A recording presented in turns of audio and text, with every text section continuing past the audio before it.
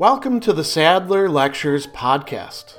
Responding to popular demand, I'm converting my philosophy videos into sound files you can listen to anywhere you can take an MP3. If you like what you hear and want to support my work, go to patreon.com/Sadler. I hope you enjoy this lecture. In Chapter 6 of Book 4, Epictetus talks through a reasoning process with a person who is upset at being pitied, at other people having compassion for what they take to be that person's bad state or unfortunate condition. He has a lot of really interesting things to say here about pity itself, or compassion. The Greek word that he's using here, the verb, is eleisthai.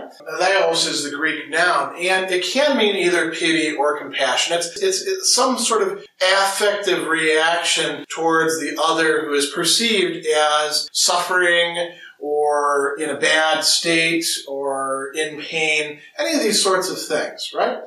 This is something that Epictetus, in fact, says that we ought to feel towards those who are doing poorly.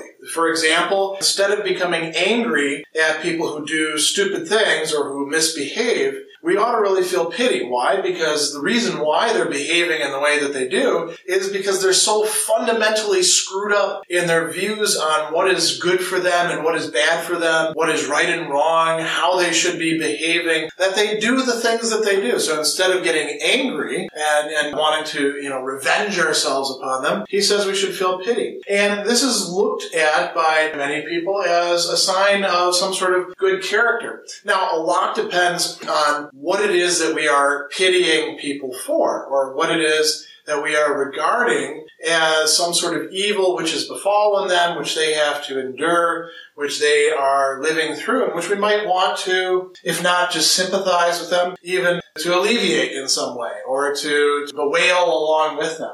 So here's the key question. Should we allow being pitied by others to upset us? Epictetus is dealing with a person who says, I am annoyed at being pitied. And the first things that Epictetus asks him is, well, whose action is it? Is it your action that's the pitying, or is it their action? And, he says, again, let's think about it in another way. Is it in your power to stop it?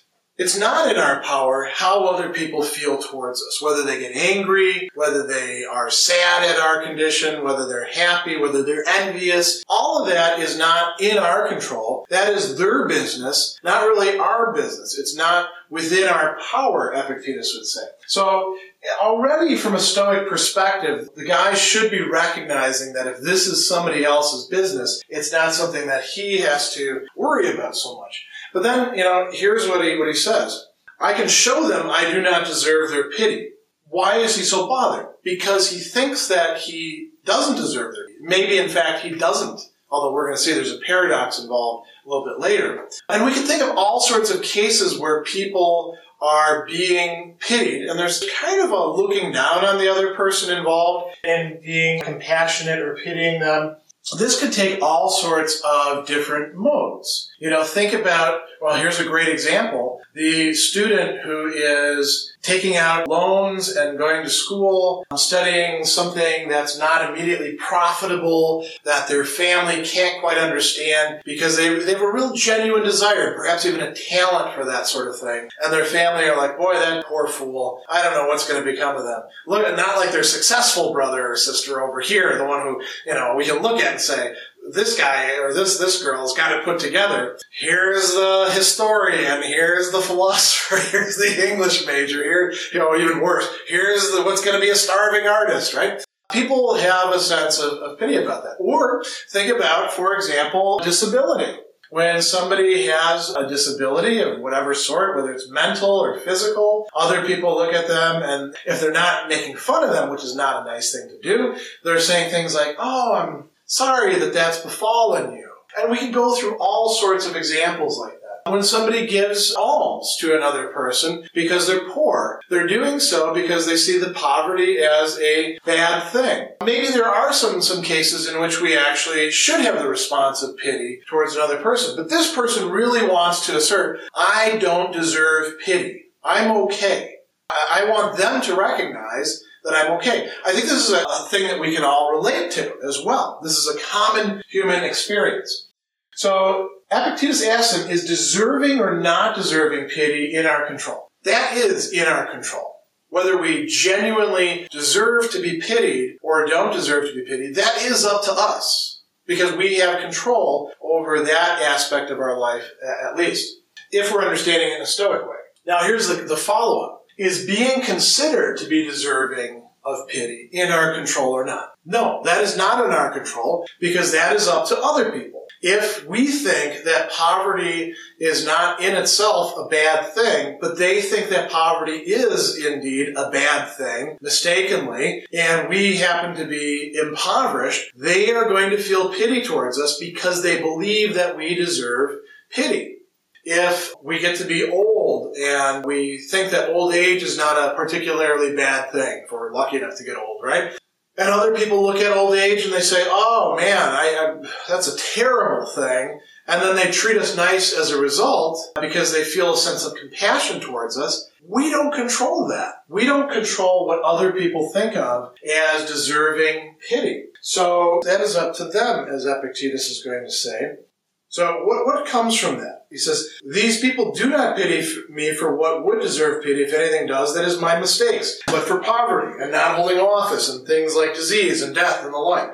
Now, how could we remedy this? If this really is a problem, Epictetus says, there's a solution to that. Let's look at what the solution would be. If one really wants not to be pitied by other people for what considers to be the wrong things, then you got a couple choices. What are the choices? Well, convince them that the things that they think are bad aren't really bad. Convince them that poverty, convince them that disease, convince them that not holding office, not getting promoted, not having a successful romance, all these sorts of things that we could talk about, not going on vacation twice a year, that these are not really bad things. So go ahead and convince people of that. Or, here's another possibility. Make sure that you keep up appearances. If they think that being rich is a great thing, get yourself rich. Then they won't be pitying you. If they think that it's really important to have an attractive spouse or boyfriend or girlfriend, go start dating. Find yourself somebody like that. And if they think that having a good office and getting promoted every so often and getting Christmas bonuses is where it's at, go do that. If you don't want them to pity you, and that really, really matters to you, then you have those two choices. Now, how is this going to pan out? Epictetus wants us to see that these are not really answers. The first one, convincing the multitude. He says, you're trying to accomplish the very thing which God himself has been unable to accomplish, to convince all people of what things are good and what are evil. Now, has that been given to you? No. Only this has been given to you to convince yourself, and you're not even done with that yet. So don't even think about trying to convince everybody else about what's genuinely good and evil when you yourself are a bit mixed up about it. So that option isn't going to work. What about the appear to them to have all the goods that they think are great, to not have the bad things, right? How's that going to work? He says, are you prepared to show yourself off to them as a rich man and an official? Those are, just two things you need to do. He doesn't say anything about getting yourself some eye candy to drag along with you, or about having lots and lots of friends, or about naming university buildings after yourself, or any of the other things that people might throw in, right? He says, of these alternatives, the second is the part of a braggart and a tasteless and a worthless person. Besides, observe the means by which you must achieve your pretense. You're going to have to borrow some servants and possess a few pieces of silver plate and exhibit these same pieces conspicuously and frequently if you can, and try not to let people know that they are the same, and possess contemptible, bright clothes and all other kinds of finery, and show yourself off as the one who is honored by the most distinguished persons. Try to dine with them, or at least make people think that you dine with them, and resort to base arts in the treatment of your person so as to appear more shapely and of gentler birth than you actually are.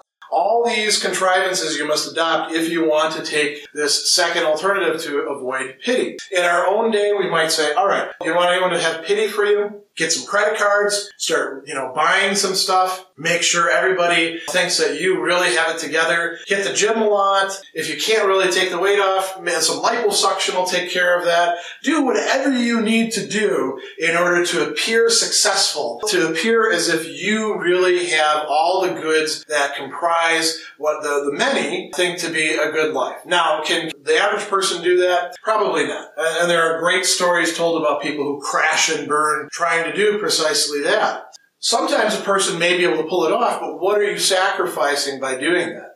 You can't actually work on yourself. And we do find people who have devoted themselves to that sort of external success of the body, of external possessions, of social relationships, prestige, who are extremely unhappy and don't really understand themselves. And then, they go into therapy or counseling or, one form of working upon themselves, and they discover that they made the wrong choice. Neither of these are the right choice. So what is the possibility? Don't get upset about people pitying you. Pity isn't in itself a bad thing. Do you think it's a good thing when you do it for other people? Sure. Otherwise, you wouldn't do it. So why are you so upset when people do it with you? And there's a paradox of being upset by pity that Epictetus is going to call our attention to. So let me walk you through this interesting paradox. He says, don't you see what you're saying about yourself? What sort of person are you in your own eyes? What sort of a person in thinking, desiring, avoiding, in choice, preparation, design, and all the other activities of human beings? You are concerned whether the rest of human beings pity you. And they said, yeah, but I don't deserve to be pitied. And so what does that mean? You're pained at being pitied, right? Being viewed as worthy of pity. Now, is the guy who is suffering worthy of pity? You see where this is going, don't you? By the very emotion, he says, by which that you feel concerning pity, you make yourself worthy of pity.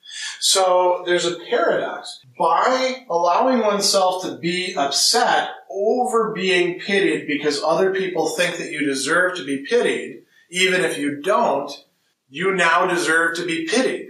So if that's going to upset you, you're definitely going to be upset. How should we approach this then?